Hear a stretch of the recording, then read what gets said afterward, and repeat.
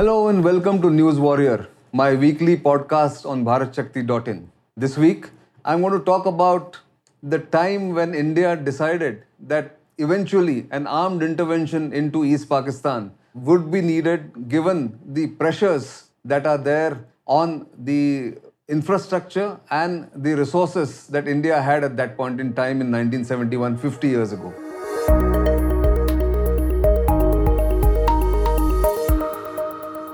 By now, all of you are familiar with the story of Operation Searchlight and the crackdown by East Pakistan Army or the Pakistani Army in East Pakistan on 26th of March 1971. When Awami League leaders were arrested, Sheikh Mujibur Rahman was arrested and taken to West Pakistan, and of course, a massacre ensued. In fact, it was a genocide, not only a small massacre. All that story is familiar to all of you who watch Strat News Global and of course Simply Nitin. But subsequently, when top leaders of Awami League fled to India and were received by the Border Security Force in April 1971, they decided that they wanted to form a government, a provisional government in exile. So on 10th April 1971, the top leaders of the Awami League, except for Sheikh Mujibur Rahman, who was under custody, formed a government in exile and formally declared the government on 17th or installed the government on 17th April in village Bhaberpura in West Bengal. That was the beginning of what is called the independence struggle of Bangladesh. India, of course, was facing other issues with what was happening in East Pakistan.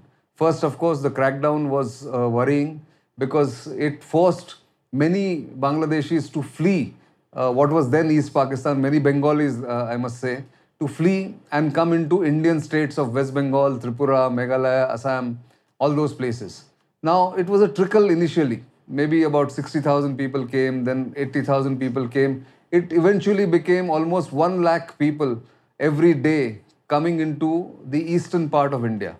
Finally, by about June, which is this month that we are speaking in, India was hosting nearly 70 lakh Bengalis, both Hindus and Muslims, in these border states bordering East Pakistan, now Bangladesh.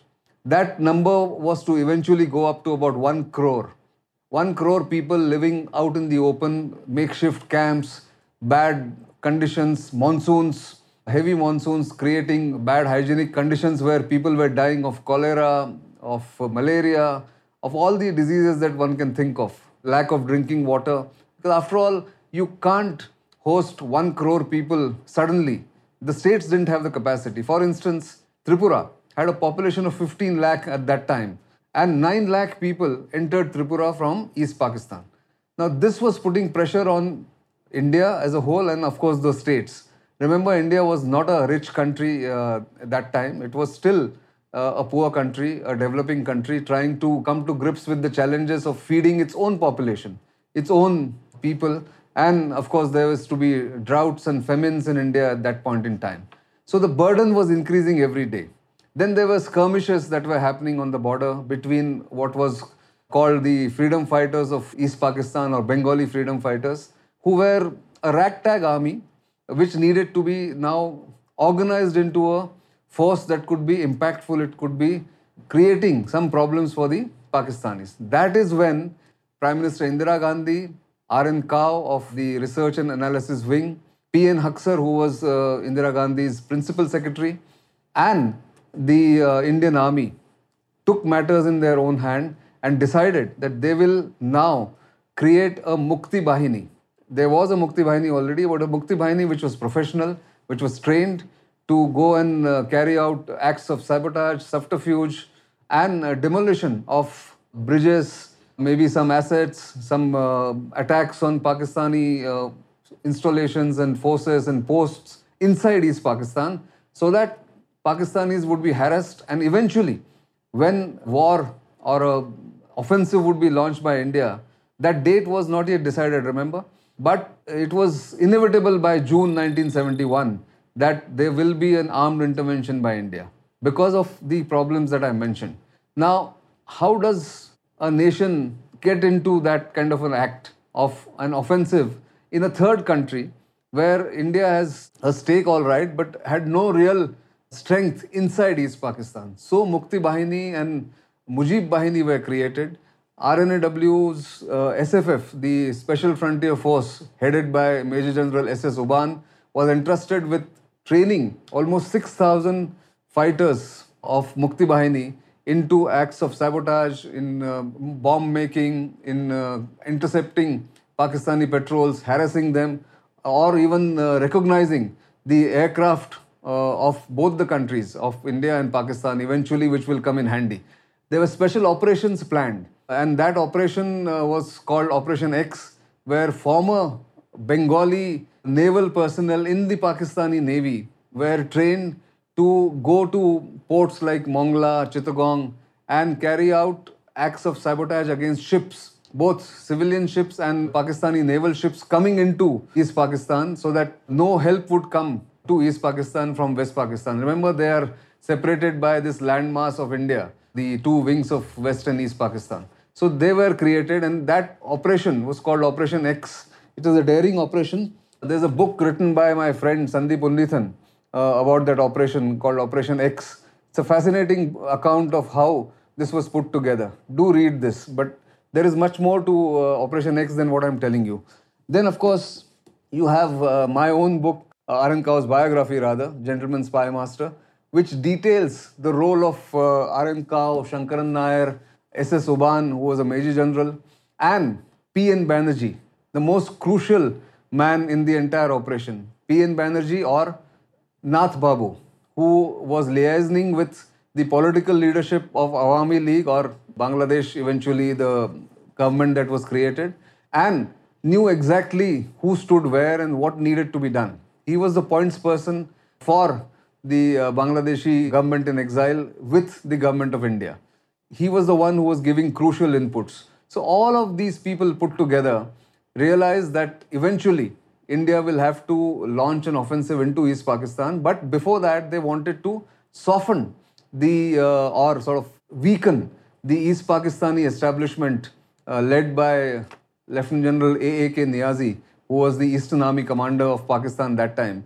And by doing that, what they were doing is basically creating obstacles for the Pakistani military stationed in East Pakistan. They were trying to cut their aid off coming from West Pakistan. They were demolishing bridges and installations and wireless stations and radio stations and ammunition dumps. So all this was done in a very well coordinated manner, which was entrusted to the RNAW. And of course, the man, R.N. Kao, who was a confidant of Mrs. Gandhi as well as P.N. Huxer. This is the beginning of that planning of the Indian Army, the RNAW, the political establishment, and the Prime Minister's office, that is Indira Gandhi's office, which created this structure to eventually launch the offensive on 3rd December 1971, of which you are also familiar because I've spoken about it a number of times, how India won that war in 13 days flat, where all three forces played a big role. But this was the month when the realization dawned on the Indian government that this will be needed. So finally, one more thing was done. Perception management that one talks about in today's world, how social media plays a big role, how it's a domain, the fifth domain of warfare, was also employed by India at that point in time. Indian government, RNAW, Indian Army ensured that Western reporters, Western media reporters were smuggled into East Pakistan, were facilitated to show the atrocities of the East Pakistani army on the civilian Bengalis, which created a big impact in the West and eventually allowed India to justify the armed intervention in December. Now, there are these famous reports by Sidney Schanberg in March. Then there is the biggest impact was by Anthony Mascarenhas, who was a Karachi-based reporter who wrote a piece called Genocide, single word, in the London Times, which created the maximum impact and eventually uncovered the scale and scope of the atrocities of the East Pakistani army on the Bengalis. That, of course, softened or sort of weakened the East Pakistani case or the Pakistani case when the world opinion went against them. And then India was eventually would launch this offensive into East Pakistan and of course win the war and help create Bangladesh, which is now a vibrant country, one of the Asian tigers, doing very well economically 50 years after it was created. In fact, it is giving a run for money for many of its neighbors, even including India, where their GDP growth has outpaced India in the past 4 or 5 years. That's the success story of Bangladesh in the 50 years since they were declared independent country. But all that actually started from March, of course, when the genocide happened or the crackdown from East Pakistani Army happened. And then by June, it was clear that the army Indian military had to go and intervene in East Pakistan to give Bengalis the help they needed to earn their freedom from the rulers in West Pakistan.